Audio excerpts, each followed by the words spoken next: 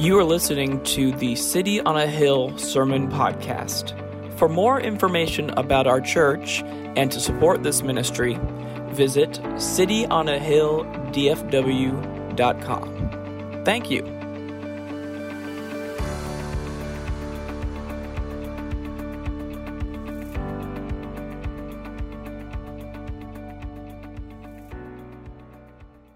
Today is going to be a very different kind of service, but one that hopefully, if you've been around for long enough, you would come to expect by now from us. We do things a little bit differently, but I want to start by giving you a little bit of a primer here. 37 years ago, Celebration Baptist Church, actually it was Cornerstone Baptist Church, called their first senior pastor to the church. They weren't really a church yet. They were just a hodgepodge. They were a Bible study that wanted to start a church. Yeah. They called a young gun by the name of James Reeves, Mr. James Reeves at the time. You hadn't earned your doctorate yet.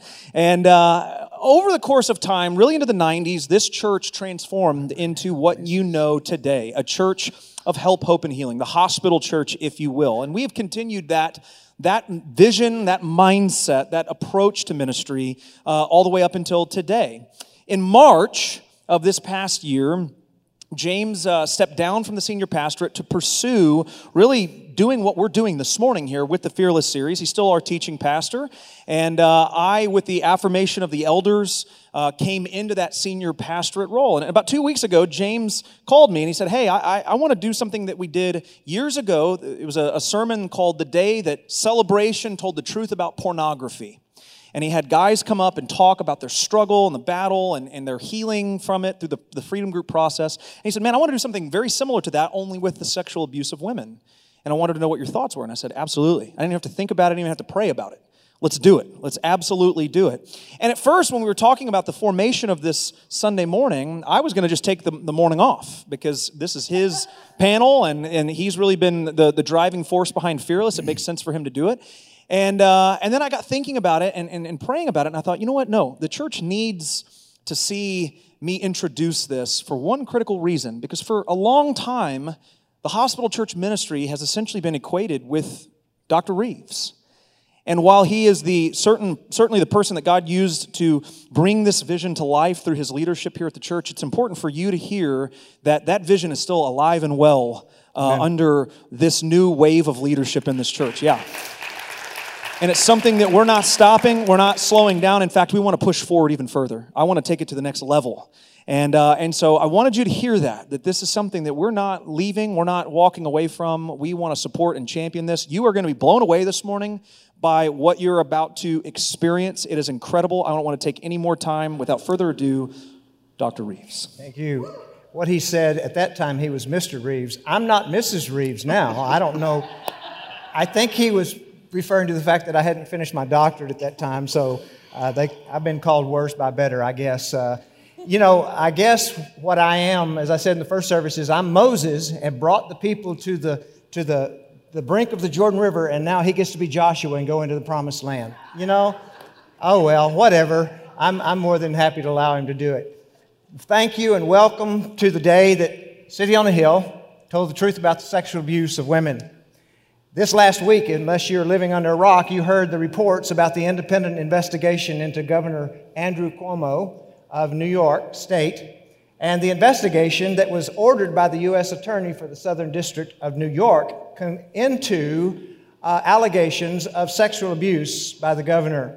They concluded their investigation. They released the results this week, and the investigation revealed, the conclusion was that Governor Cuomo had created a hostile work environment for women for many years, and he had used his position as governor of power to abuse women in various ways on his staff as well as those who were just simply around him. And I mentioned that this morning simply because Governor Cuomo's story reveals and reminds us of a truth that is very real about abuse. That sexual abuse is always about power. There is never a time that sexual abuse is not about power. If it's against a child, then it is about an older person who has power over that child. If it's a teenager, it's someone who has power over that teenager. Sometimes it can be someone who has greater physical power, physical strength, and then they use that to assault and to sexually abuse an individual. And then sometimes, as we know well in our culture, we hear about it a lot, sometimes it is someone who has emotional or positional power over that individual, as Governor Cuomo did, is accused of doing, and uses that to get what he wants from those women. But here is the truth. Sexual abuse is always about power, and I'm going to ask the choir to say amen. Amen. Thank you, ladies. You're going to be hearing from them in just a moment. So what we have to do is we have to be able to find a way to strip the power away from the abuser, but our focus and what we do in ministry here at this church is to help women who have had this experience to strip the experience of its power over their life. We can never get rid of the memory, but as we said in the first service this morning, we can strip that memory of its power, and that is the purpose of the journey of healing. And this morning, I've invited a panel of 6 women, 5 women from our church, and we'll let Gwen introduce herself in a moment, who are actually survivors of sexual abuse, have found their help, hope, and healing here in the context of this ministry, and are at varying stages of that healing, but are all committed to continuing on in the ministry to other women who are survivors. And I just want to say I thank you very much. These are very brave women. These are heroic women as far as I'm concerned, to be willing to get up here in front of God and everybody and talk about this very difficult subject that is very personal to them, because it is one that they have actually experienced, and it has at one time in their life was creating devastating results in their life, and they're willing now to go on record publicly before you and before people all over the country ultimately and eventually to say there is hope in this process. There is hope. And to kind of lay back the veil of some of the lies and misunderstandings and misconceptions. Now, some of you might ask the question, why is a church doing a panel discussion on Sunday morning when the preacher ought to be preaching about the sexual abuse of women? Well, I'll answer you with 2 answers.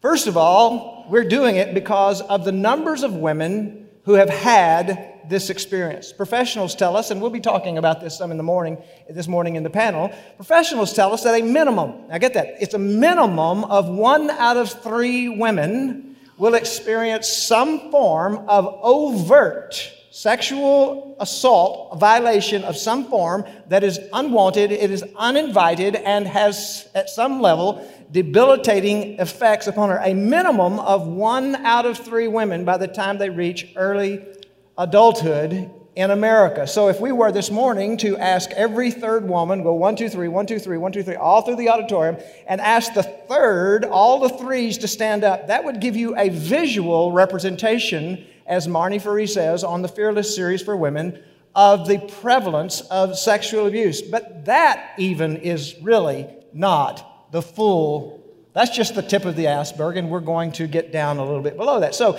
this is a prevalent issue in our culture, and that means that there are women in our churches, there are our wives, men, there are daughters, there are sisters, there are aunts, there are sisters in Christ who have had this experience that are sitting in this auditorium right now in churches all over America, and most of them have never told anyone, and it is having debilitating effects on their life, at least in some area and oftentimes in multiple areas. I have no doubt that if a typical pastor or elder board found out that 1/3 of the women in the church had an alcohol problem that was not just casual, but that it was enough that it was causing damage in their spiritual life, emotional life, marriage, relationships, they would get on the stick and they would find out and get educated about alcohol abuse, and they would implement a ministry in the church to help women get past that. Do you doubt that for a moment?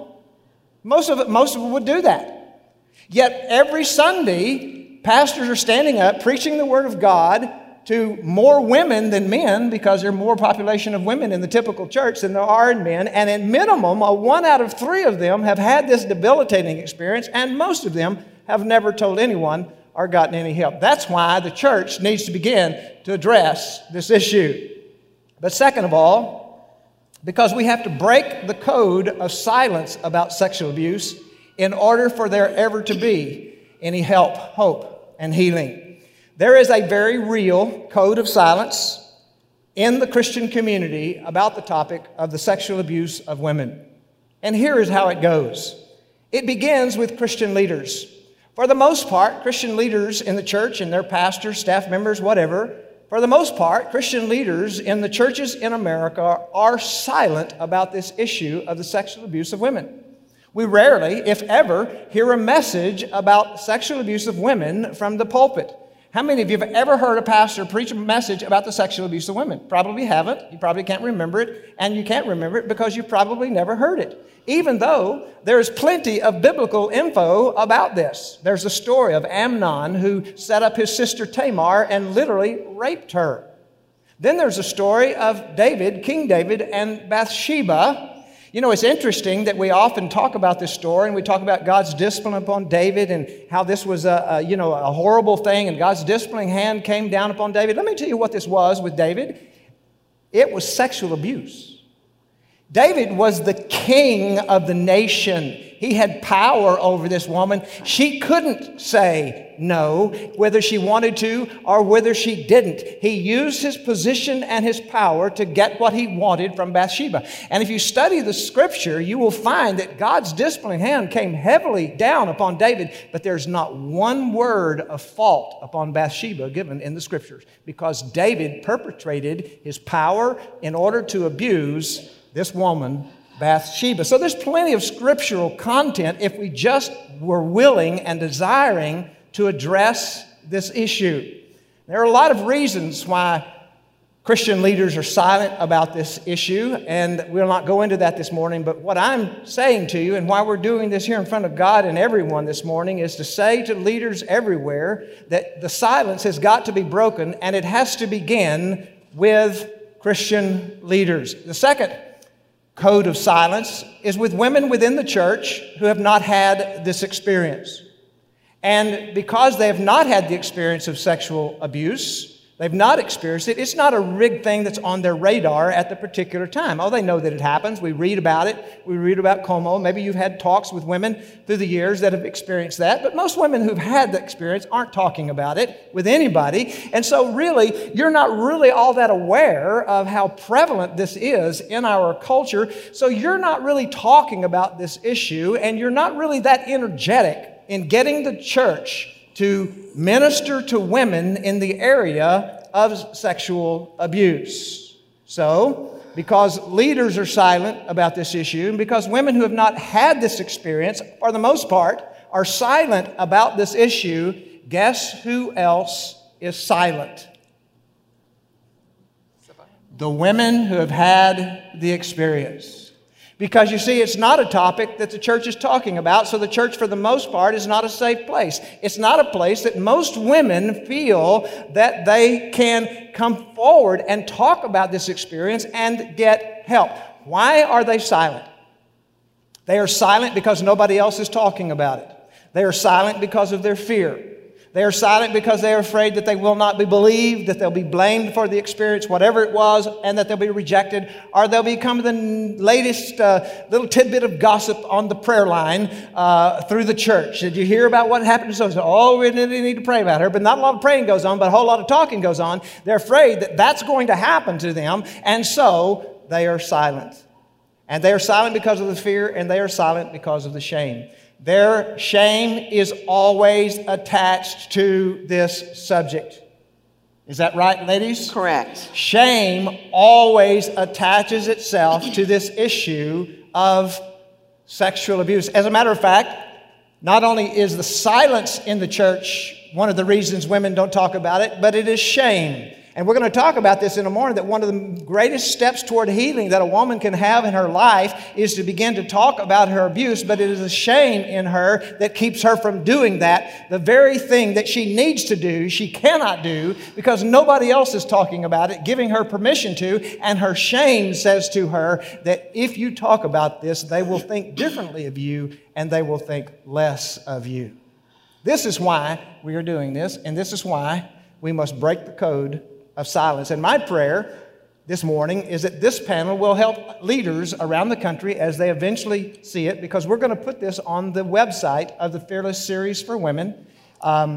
And churches are beginning to use that. And pastors and leaders are going to have an opportunity to see this and hopefully be prodded to break the silence so that survivors in their churches can step forward and there's ministry available for them. I said this in the first service, and what I'm calling women to, not only in our church, but every church, we've been doing this kind of ministry for almost 30 years, since Vanessa first started healing from her sexual abuse, and now Vanessa's on our staff. I'm not going to tell your story. I'm going to let you tell your own story. But go ahead. No, you do a pretty good job of it. So this is not new to us. We talk about this openly in our church.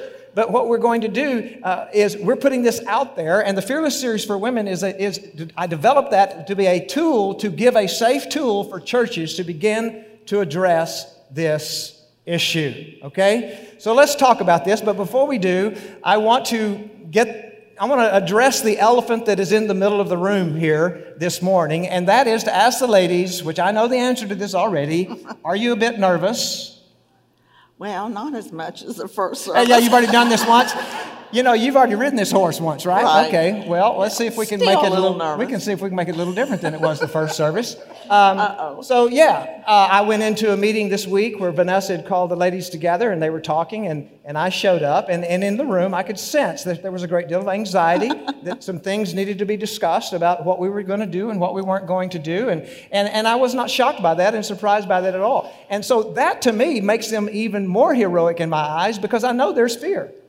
I know that they felt some anxiety, and I know how they're feeling right now, and yet they are willing to get up here on this stage and tell their stories. And for me, this is heroic. This is heroic, what they're doing.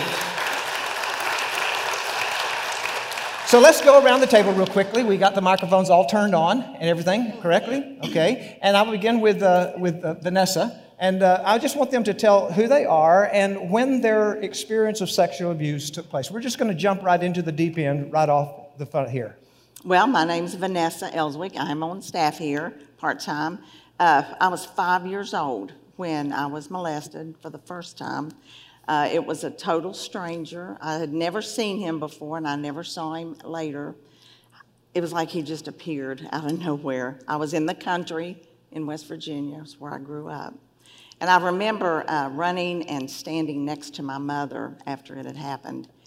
I was paralyzed with fear. It's like, what just happened? And you didn't tell your mother? Right. So I just shut it down big time, totally blocked it out. The second time was I lived across the street from a grocery store. It was a family-owned, and the owner of the business would, when I would go over to get bread or whatever, you know, he would do very inappropriate things. And I tried to tell my mother once, I said, you know, I don't feel very comfortable when I go over there. I said, you know, I didn't even know what it was. And she said, well, just don't go over there anymore. So that kind of shut me down. She quit sending you for bread to the store. Right. And then the third time was a youth sponsor in the church that I was going to. A youth sponsor. It happens. Oh, my goodness. So, and I didn't tell anybody then either. And Vanessa is on our staff, and Vanessa began her healing journey here about 30 years ago when she and her husband Ron came here. And about 10 years ago, we had already started our ministry to women who are survivors of sex abuse, but I knew we had to have a woman who was a point person on the staff that could be identified by women as a safe person. So Vanessa came on our staff, and she's done a wonderful job being a safe place for women to tell this issue, and we're very proud to have her. Thank you. Gwendolyn? Good morning. I don't think I'm on. Uh-oh. Okay. Have we got it now? Did somebody push the button and turn it off? You didn't touch it this time? Okay, go ahead. I think that's the same button. Yeah, that's on. Good morning. My name is Gwendolyn Jones. We'll use one mic. Yeah, one mic. My name is Gwendolyn Jones, and I'm not a member here at City on the Hill Church, but well, we can fix that. Yeah, well,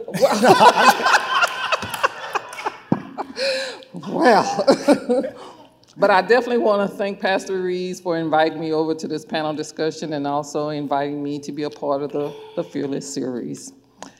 My abuse started when I was 12 years old, and it was by my mother's living boyfriend / stepfather. He became my stepfather 4 years later. And the experience definitely shut me down. I was definitely fearful. My abuse happened in the 1970s when there was no talk about sexual abuse, no information. Even if you told, it got pushed up under the rug, and you were just supposed to just move on through life like nothing was happening. Was this a continuing thing for you, Gwen, or a one-time experience with Continual. It was continual. For 5 years. For 5 years. To the point that as I got older, I realized that nobody was going to help me. And so I ran away at the age of 17. Okay. To get away from escape. Right, to get away from the abuse. Wow. Okay.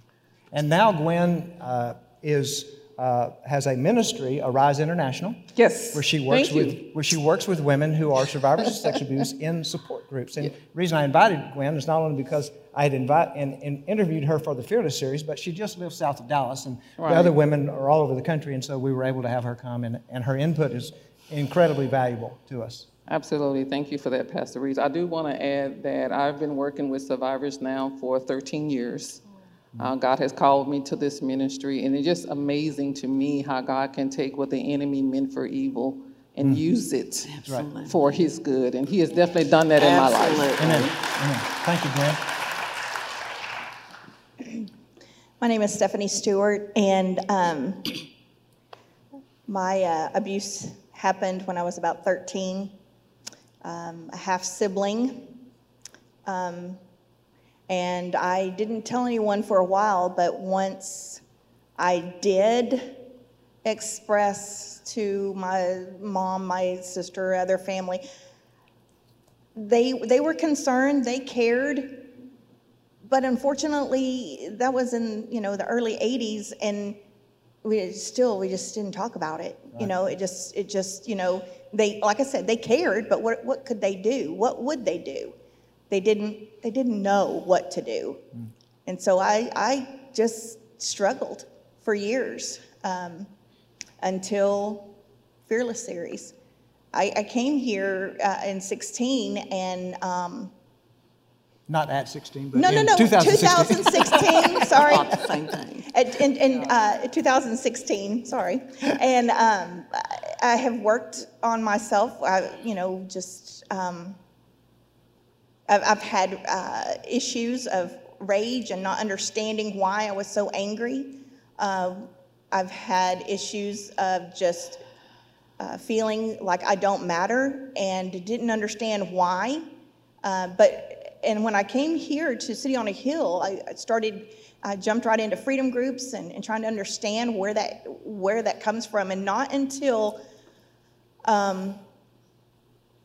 did it click for me. I said this in the first service, but when Derek was presenting it or talking about it at a service of some kind, and he said, he ended that sentence with, "You do matter," and I was like, I need to do that.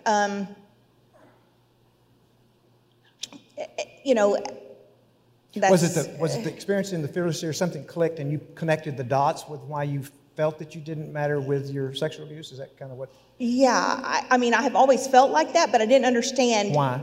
Yeah, okay. I'd always felt like that, but I didn't understand why. I mean, there's a lot of stuff in my past, hey, who doesn't have stuff, right? But, I didn't understand why I felt the way I did, why I was so different than everyone in my family, and why.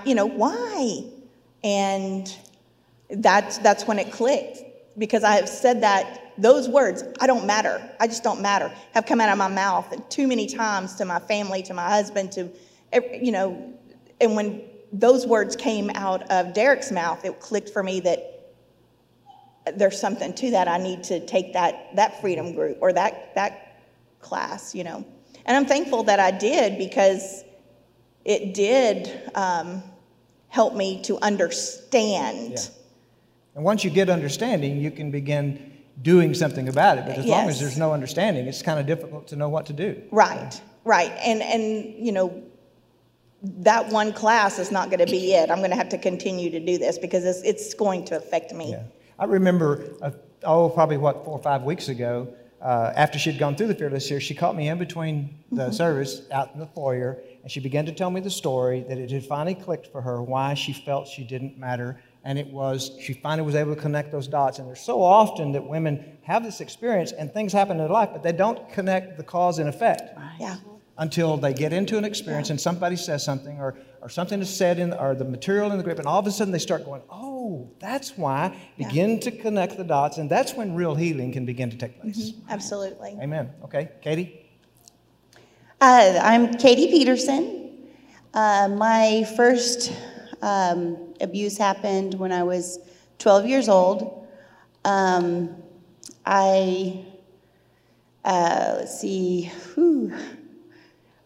was 12 years old, and right after it happened, I had a family member come in and say, what are you doing? Like, you have this boy over at your house, and you know you're not supposed to do that.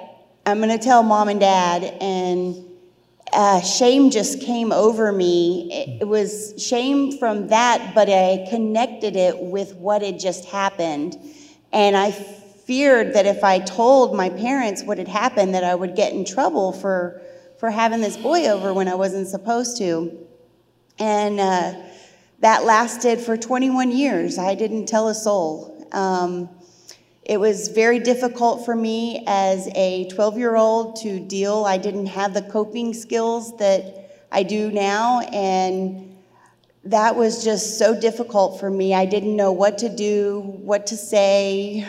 I just was paralyzed by it. And it definitely affected me in my life. It affected me with my behavior, my school. I started self-harming. I cut myself for a long time, just trying to release the pain. And then when that wasn't working, then I turned to self-medicating. And I did that for years. And finally, I knew I just couldn't live like that anymore. I couldn't live in that world. And in 2009 is when I came to City on a Hill. It was Celebration Fellowship then. I still was living with abuse at that time until 2011 when I took my first Freedom Group course. And it was Making Peace with Your Past. And I met some really good people in there. And then shortly after, they advertised for Shelter from the Storm, which is a class about women who have been sexual abused and are survivors. And that's really when I began my journey of healing. And it's taken many years. I took that class for about 4 years on my own, and then I started co-facilitating. And I did that for a year, and then I took on as a facilitator for a couple of years, and God bless that class. Yeah. So this is a journey. It's not a... It is a journey, and I'm still dealing with some emotions and everything, but God has really taken me far, and it has been an incredible journey that I'm very grateful for it, and I'm glad I did it. Amen. So. Thank you, Katie. Cindy. I'm Cindy Tripp. My first memory is probably when I was maybe 4 years old. This happened throughout my life. Several different perpetrators, several different people, but also set me up a situation in my life where I kind of had that same situation where I felt like that was the way people were supposed to treat me. And so I spent my childhood and my adolescence with a kind of a feeling of fear, never really feeling safe, and kind of walling myself off because I couldn't trust anyone. And so I spent a lot of years kind of walled off in that way, not allowing people to get close to me. I came to City on a Hill when I was, in 96, after a failed first marriage. My husband and I got married, and the first thing we did was come here. And I thank the Lord that He showed us this church, because my healing began immediately. As soon as I came here, I jumped right into Making Peace was my first as well. And I think I counted I think I've had 9 or 10 freedom groups. I don't know if that's a record, but that's not a record, I can promise you. Still working on things, but I've had that same that feeling of not knowing where those feelings come from, the anger, that shame, that fear, and just learning how to have relationships with other people and with God, because that trust it wasn't just distrust of people, but it was distrust of God as well. And so learning how to allow God to love me and to be my Father. Amen. And so I'm really thankful for all of those years of healing here. Okay, Christy, get that microphone up close to your face. Good morning. My name is Christy Martinez. I've been a member of City on a Hill for the last 15 years. My sexual abuse started at the age of 16 by a very prominent figurehead at the church that I attended. It was a female member. She was an adult, married with 2 children, and she had a lot of emotional power over me. Just prior to that, as many of you may know, I went through a very traumatic situation at the Wedgwood Baptist Church shooting. And I'd love to unpack what Pastor Reeves has said about this code of silence. It was much easier for me to share the traumatic situation that I endured watching people unfortunately die, get shot and killed, than it was for me to talk about the sexual abuse. It took me 10 years before I hit recovery. I will say that in that 10 years, there were many times that I had considered suicide, had acted upon many of those feelings. But early on in recovery, as many times as I read James's material, Romans 12:2 always stood out. Do not conform to this world, but be transformed by the renewal of your mind, that by testing you may discern the will of God, knowing what is good, acceptable, and perfect. And I will say early on, I did not understand the significance of that. However, I knew that I needed healing. My brain had been damaged by the trauma and the childhood effects of sexual abuse, that some of the circuitry in my brain started turning right and left when it needed to go straight. Yep. But by renewing my mind day in, day out, doing this process, connecting with God's people, leaning on His Word, and doing this with one another, I truly believe that my brain and my emotions, my boundaries, have had significant healing. And it's so easy for situations in life to set us up for this, and the enemy is so nefarious, and the enemy is so evil that he uses those traumatic experiences in a child's life and a young teenager's life to set him or her up for the next step. Because just at that time, Christy, 16-year-old girl, had been at Wedgwood Baptist Church when that shooting happened. There were 8 or 9 of the kids that were killed, 7 kids killed. The girl right behind her was shot to death. The boy sitting next to her was wounded. Pipe bomb down at the end of the thing didn't go off, or she wouldn't be here today. And then right on the heels of that, when she reached out for help, was when this abuse began to happen to her. The person that she reached out for help was the one that actually became her abuser. And so you can imagine all of the kinds of chaos and stuff. And Christy is currently the Assistant Chief of Police for the Grand Prairie Police Department. I understand you've turned in your retirement papers now, so that's public knowledge. Yeah, well, in this environment, a lot of good police officers, and I can say she is one, are seeking early retirement. It's just not the career that a lot of them, the good ones, want to be involved in more. Cindy is also a retired police officer. She was a police sergeant in Colleyville. So, Southlake was, well, Southlake, Colleyville, you know, it's all about, I'm sorry. Don't go there, buddy. Did I just say something wrong? So, and her husband is also retired, but he was from Mansfield. I got that right. Yes, okay. And so, but it really is interesting. We've got, a couple of pre-kindergarten teachers here. Is that right? We've got 2 police officers. We've got a woman who's formerly in business in the corporate America, and then Vanessa. Who knows what Vanessa is other than my sister? A whole bunch of stuff. Yeah, just a girl from West Virginia. But what it does say to us is this happens to women of all socioeconomic. Abuse knows no tax bracket. When you're a child, the abuser doesn't care if you're from a wealthy family or you're from a poor family, what color your skin is. They don't care anything about that. It's about power.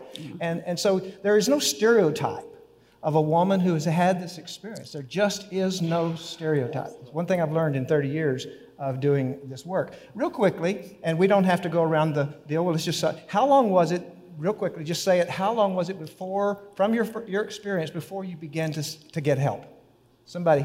I was 37, I'm sorry. Okay.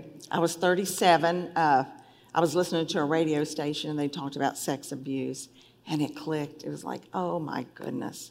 That's what happened to me. So the dots began to get connected. It did, and I was 37. I had 2 little boys, was married. Her son, one of her sons is a neurosurgeon, and her other son is a physical therapist. Yes, correct. So a good middle-class family. Right, yeah. Right. And so I was able to, I talked to my husband about it. We couldn't even get in to see a counselor for 2 months. We were in a bad shape. So that's when my healing started. We found this church about a year after that. And I led Making Peace in 1994. Did you? That was my first freedom group to lead. And it was powerful. And all the rest is history. Yeah. But Christy mentioned Romans 12:2, the renewing of your mind. We've got to look at the lies that we are telling ourselves. That's right. And look to the truth. Well, what is the truth? We live these lies so long that we don't even know they're lies. They seem to be truth. And let's hang on to that thought. Let's get that because we're going to talk about that. Okay. But how long was it before you started getting help? So I had kept silent for 21 years, and the first person I said what had happened out loud was my best friend, and that's when I realized, because like you said, I had told myself lies. I had stuffed it down so hard that I thought, oh, well, that wasn't what it was, or, I didn't know how to handle it, like I said. And so when I told my best friend, she was like, honey, you were raped. And that was the first time I had actually heard that. And that was so powerful to me to hear my best friend that I had grown up with tell me that. And using that word kind of put it in a context that said, this is bad. And because I always went like, well, was it my fault? Or, I blamed myself so long. And then it wasn't until we had an advertisement here on City on a Hill, it was Celebration Fellowship at the time, where they were advertising for Shelter from the Storm, which is a class for women who are survivors of sexual abuse. And that's when I thought, okay, I really need to get help from this because I'm really screwed up. And that was 21 years, a 21-year interval. Yes. From the time it happened until you really got into where you were going to be. Absolutely. And I was still using at that time, and I decided to get clean. I've been clean for 10 years now. And thank you. And I just really started on that journey. And I took not making peace with your past, Shelter from the Storm, a few times, and then I actually started facilitating it, like I said. But yeah. Stephanie, how long was it for you? Well, if I can do the math, I can't do math in my head, but I think about 38 years. Okay. Wow. I think I was 29 or 30 when we came here, and do the math. I was very young when that started. I really don't remember how young. But a long time. James mentioned connecting the dots. I was 26. I was a child and sex crimes detective, and I was assigned a case with a teenage young female who made an outcry of sexual abuse. And it struck me as I was investigating this case how similar our stories were. She was adamant that she was not going to prosecute this woman that had been sexually abusing her because she very much cared for this woman and had believed that this relationship was real and something that she wanted to continue. She was very transparent about the relationship, but she was not going to prosecute. Her family did not pressure her one bit. And that's when I began to connect the dots and realized, holy, fill in the blank. Well, she is a cop, so we have to give her a little bit of leeway here. I try. But it blew me away. And it was also at that point when the realization that I had been sexually abused. Both my husband and I at the time were separated, and I spiraled very, very fast. But thankfully, as quickly as I spiraled and hit rock bottom, I also got connected to the church. Amen. All right. Excellent. Gwen? I wore the mask for 24 years, and I was 36 years old when I came into recovery. And upon going to recovery, meeting with a counselor at the church, I was diagnosed with PTSD and suffering and clinical depression. And so that began my journey. So it was a long time. Yeah. And I only came into recovery because my offender died. Up to that point, he was still living. And everything kind of came to the surface. And I still had fear of him. Mm-hmm. And when he passed, it's like the dam broke internally for me with my emotions, and that's what propelled me in recovery. You mentioned in the first service, Gwen, I want these folks to be able to hear that as well, about how you coped through the years in your marriage and just in your life, how you coped, that you discovered after you got into recovery, you realized it was coping. But how did that happen? Well, my relationships, I didn't know how to be in relationships. I didn't trust. I was very controlling, very angry, and the two emotions that I believe that I vacillated from to was anger and rage. That's all I knew. That's from here to there. Here to here. On a scale of 1 to 10, I was already at 9.5. Yeah. It's just a short step to rage. Absolutely. So if someone crossed my path and said the wrong thing or did the wrong thing, I would just topple over right then. Yeah. And so the relationship with my husband was very hurtful because I took out on him, that I didn't say in the first service, I took out on him what my stepfather had done to me. Yeah. I didn't know I was doing that until the counselor pointed that out. And so we would get into these arguments, and he would tell me that that I was the problem, and I'm like, no, you're the problem. I don't have a problem. So I couldn't even see it, and it was just really toxic. But I thank God that my husband, he gave me a husband to give me the space that I needed to heal. Right. And we have been married now for 41 years. Amen. And it's so cool because we're friends on Facebook, so I get to see when she posts pictures of her and her husband out having dinner, and I just think I just give glory to God every time I see that, because apart from the healing experience, there's no way that would be possible. Absolutely not. I'd have been in divorce court. Yeah, he might have been a man who had a long fuse, but eventually that fuse was going to end. Right. And God allowed him to have the patience that he needed, and you got into healing, and he gets glory. Yeah. Well, I'm going to add, Pastor Reeves, one thing. My husband, he tried to be understanding. He didn't know what was going on with me. Right. I didn't know what was going on with me. I didn't have healthy boundaries, and I was encroaching on all of his boundaries that he had. And so we would get into these arguments, and he said, well, Gwen, I'm allowed to have an opinion. Yeah, you are, as long as you agree with me. long as it's the same one I've got. Same one I got.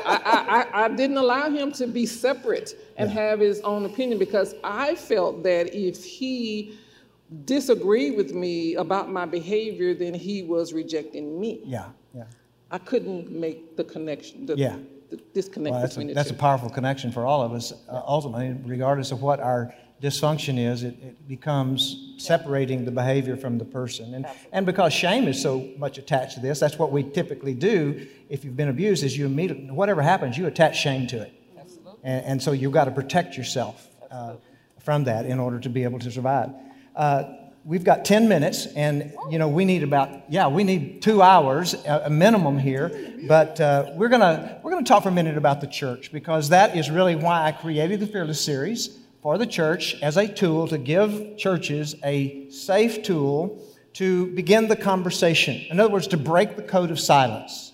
And once we break the code of silence and we give women a tool and a safe place, they will talk. Mm-hmm. They will talk. We see that all the time in our small group after each session of the Fearless series. Women who come in there and have never told anybody, within 15 minutes in that group, they feel safe because they've just heard women on the Fearless series talk about theirs experience, and here these women, they're all here for this subject, and all of a sudden it begins to come out, and then that can open the door for later longer-term healing. So on a scale of 1 to 10, okay, let's just do the scale of 1 to 10. This is like a one-number answer. How good is the church in general, in your experience, doing in addressing the issue of sexual abuse of women? 1 is the worst, 10 is the best. Just grab the mic and just walk down the... Church in general? Church in general. Churches in general that you've had experience with or that you know of or whatever. Not City on the Hill, because we've been doing this for a long time. So, I would say a 2. Okay. In my opinion. Not including City on a Hill, 0. I don't know if that's off the scale or what. Your experience, your experience is you don't know of a church anywhere that's addressing this issue other than us. No. Okay. My husband and I went on a little mission trip for about 4 years to Keller, to another church. And we've forgiven you for that. Yes, a few years ago. And I can tell you that I beat the drum at that particular church. I was in their freedom ministry, or it wasn't called that. It was the type of ministry that City on a Hill does. The support group ministry. One night a week, yeah. And I led groups over there, and continually women came to me with issues in their marriage, issues at work, issues with their children, and almost always those issues. At the end of the 14 weeks, we finally figured out that it was actually sexual abuse that led to all of that. Mm-hmm. I beat the drum that we needed something.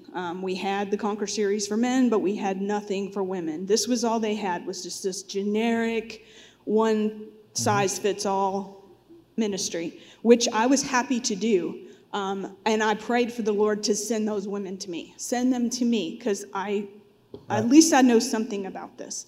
I had been at City on a Hill for many years, and that was, that was an eye opener.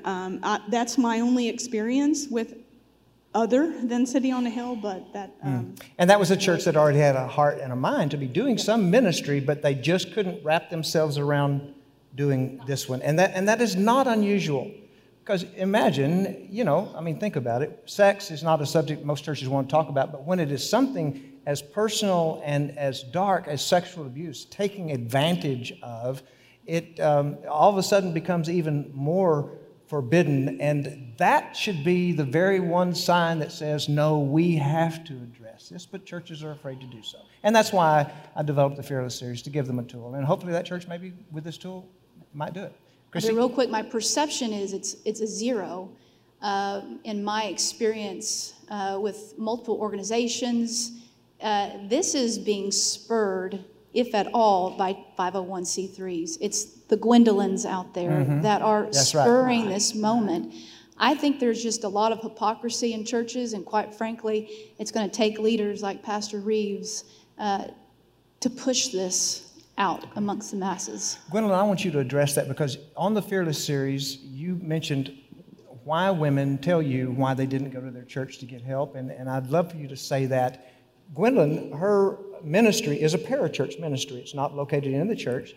Women that come there are Christian. Obviously, Gwendolyn is very actively in her church, but she realized that she had to take this ministry outside of the church in order to get women to come. And they tell her why when she asks the question. I think it's powerful. Absolutely. When I was a lead facilitator at my local church, I would have ladies to come approach me in the foyer and say, well, Gwen, you know, I have the same story like you, but I don't feel safe coming to the church to address it. And so I would go every year, Sexual Assault Awareness Month in April, we would go down before the church, do a presentation, talk about the resources in the church, tell my story, and any other brave survivors who wanted to tell their story. But they just did not feel comfortable. That they felt like their story was going to get out before they were ready for it to get out. Right. So that confidentiality was hugely important for them. Absolutely. Later on, it's not as important to you. You're willing to tell your story, but when you're first entering into the healing, it's hugely important. It is crucial. Yeah. And then that's why we made the decision as a nonprofit organization to take our organization out in the community, because when we were in the community doing awareness presentations and education, there were ladies that would come up to us and tell us after presentation that I was assaulted by a church leader. Yeah, somebody in the church, yeah. Or I took my story to the church and they blamed me and shamed me. Yeah. And so they would not step foot on the church. So there I was in the community. I'm not on church ground. I can address those who are in the church who don't feel comfortable coming to the church, and I can address those who are outside of the church who are angry at the church, but they're also angry with God, who will not come to the church. Absolutely. You know, on the Fearless series, there's several of the women say, I went to my church leaders and just got nothing. A couple of them talk about the fact that the first person they went to for pastoral care, it was very obvious that the pastor was very uncomfortable. And didn't say that, but they could tell this person is not comfortable with this subject. And so that just caused them to go, okay, I can't talk about this, and they just pull in. So one of the things that the church needs to do, and I think all of you agree with this, would you not, that every church needs to have a woman who is a highly visible point person for women that they can go to. Because most pastors are males. Right. And it's like a man, if he has a pornography problem and he has to go to a woman and talk about it, he's probably not going to do that. But if he has a man that is a man who's well known, he's the point person there, then there's a little more comfort. And then we require women to go to male pastors to talk about this subject. It's no wonder that they don't, because many of them they don't know anything about it. Right. But even just talking about it is very uncomfortable, and that sends a message, doesn't it? Yes. And so that's why we have Vanessa. She is our point person. This is the woman. We advertise her. We put her up in front of people, and we want them to know. And that's why I know it's usually 1 out of 2, because you know, because everyone I meet, exactly, it's just they share some sort of sex abuse. Whether it's physical, sometimes it's verbal. Right, we say just verbal, but verbal and early childhood development can be just as damaging as physical invasion for a young girl if her body as it's developing, if she's spoken in a shameful way about her body changes by her dad or a brother or other men. It can have devastating effects upon her. And that's a form of sexual abuse. That has as one of the counselors said, Lori DeVecchi on the Fearless series, she said that has an element of sexual abuse to it. Absolutely. So, wow, this has been incredible. And we're going to 2 minutes. Do what? The visual, too. The visual, yes, exactly. If you are exposed to things early on that are inappropriate, it can create all kinds of, the wiring just kind of goes crazy in the brain. There's a lot of confusion with that, growing up and having been abused. There's just so many questions. There's confusion. The brain is not properly operating, and it's developing, just, and those neural pathways get rerouted, and you know, signals get messed up, and low self-esteem, inadequacy. I mean, all these feelings shut down emotionally. That was the biggest, or that is the biggest. So y'all, this is a journey, okay? None of you have arrived. Some of you have been in the journey longer than others, but it is a journey. It's a lifelong journey. And some people, they don't like that idea. That, you mean even a Christian, this is a lifelong journey? Well, yes, it is. Because there is this spiritual battle that goes on within us. And that doesn't mean we can't live whole and fulfilling lives if you've had this experience. But it means that if you're trying to get rid of the memory, you're not going to do that. Right. The goal of healing is not to get rid of the memory of what happened. It is to strip that memory of its power over you. And that is the key to this process. You still have the memory. Yes. But each week, each month, each year that you are processing and telling your story, that memory has less and less power over you. Yes. And that's when we're walking in the freedom of Christ, and that's when the renewing of the mind has really taken place. Right. We need to give that shame back to that person, whoever they are. Yeah. Give it back. It's not our shame. That's right. My gosh, but we take it on like it is. We've got to look at what lies we're telling ourselves. Uh-huh. And the forgiveness, walking through that forgiveness, it's a process. We don't just say, okay, well, I forgive. Yeah. No, it doesn't work like that. When Shannon Etheridge talked about this on the Fearless series, she said, when we first talked to a woman about forgiving her abuser, that's not in the beginning stages of recovery. Right. Because that's got to come later on. And it is a very important element of this. But when a woman first, the thought of forgiving that individual, because they have so many misconceptions about what forgiveness is, letting them off the hook, and all those kinds of things. So Shannon says, we don't talk about forgiveness until we've gotten a good way in. And then we begin to couch this, that we can forgive, and that when we have come to that place, what we are simply doing is releasing that person to God. Releasing them to God. Because I think a lot of times our holding on to unforgiveness is because we want to get a pound of flesh from somebody that's hurt us. Yeah. And you're not going to get that pound of flesh out. Well, Pastor Reeves, I just want to add to that forgiveness point. I tell my clients when they come in and talk about forgiveness is a step on the journey. Yeah. On the healing journey, but it's never the first step. Never the first step. That's right. Kind of near the top of the steps. That's probably the quickest way to get a woman to walk out of a support group room if you start talking about forgiveness the first week. They would not come. Although it is a very important part. Okay, thank you guys. Man, this has been excellent. We've done this for 2 services. And Derek, come on up and close us out. If you would stand one more time and give them a round of applause. Absolutely.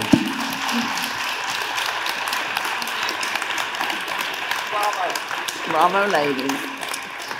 So September 15th, that is the date to mark down. September 15th is when we launch our Fearless series here at City on a Hill. We are taking a citywide approach, meaning that we don't just want people from this church. In fact, we'd prefer more people from the city than from this church to go through it. We did this for the church last fall. We had about 90 women show up, 100 women show up. We've done 3 series, I believe. 3 series since, This will be the third. Okay. We want to reach out. And so here's what I'm going to challenge you with. It took a lot of courage this morning to get up on the stage and share in the way that these women just shared with you. I want to challenge you to not leave this room and forget about it, not think about it again. I want to challenge you to take the same measure of courage out there and invite someone that you know could use and benefit from this. Because this isn't just a group. It's not just like a church thing or whatever. There's real power, there's real healing that takes place in this. Let's break the code of silence. Let's break the code of silence. Start talking about it. Let's break the code of silence. I said first service, my prayer is that 10 years from now, when we look back, we will look back on this day as the day that sort of broke the floodgates open and the fire spread. But it starts with us. It starts right here. Will you take the challenge? Will you have courage? Will you go out there and invite? I pray you will. Pray with me, and we will dismiss. Lord, we thank you for these brave ladies as they got up here today and shared something that the world would tell them not to share, that the enemy would tell them not to share, God. And we believe, Lord, that when your word says that we engage in spiritual warfare, that there is spiritual armor that we put on, that we war against principalities and darkness, Lord, this is what it looks like. It looks like sharing, opening up, and talking about the things that the enemy so desperately wants the people of God never to speak of. Because we know when we do, real freedom is possible. And the blood of Jesus breaks the bonds of so many strongholds in whatever abuse has taken place, God. And so I pray that this would really inspire your people here this morning to go and share and share and share and share until they're blue in the face, that we would see women for the first time perhaps receive this kind of healing. Lord, we love you. We thank you that this is a place where it's even possible to do this. I thank you for James and the vision that you gave him and the courage to set out and do this, Lord. Bless him. Bless these ladies. We pray these things in Jesus' name. Amen. Amen. Bless God bless y'all. you. Thank you, See you guys. next week. Man, y'all did a fantastic job. Thank you. Thank you. Thank you.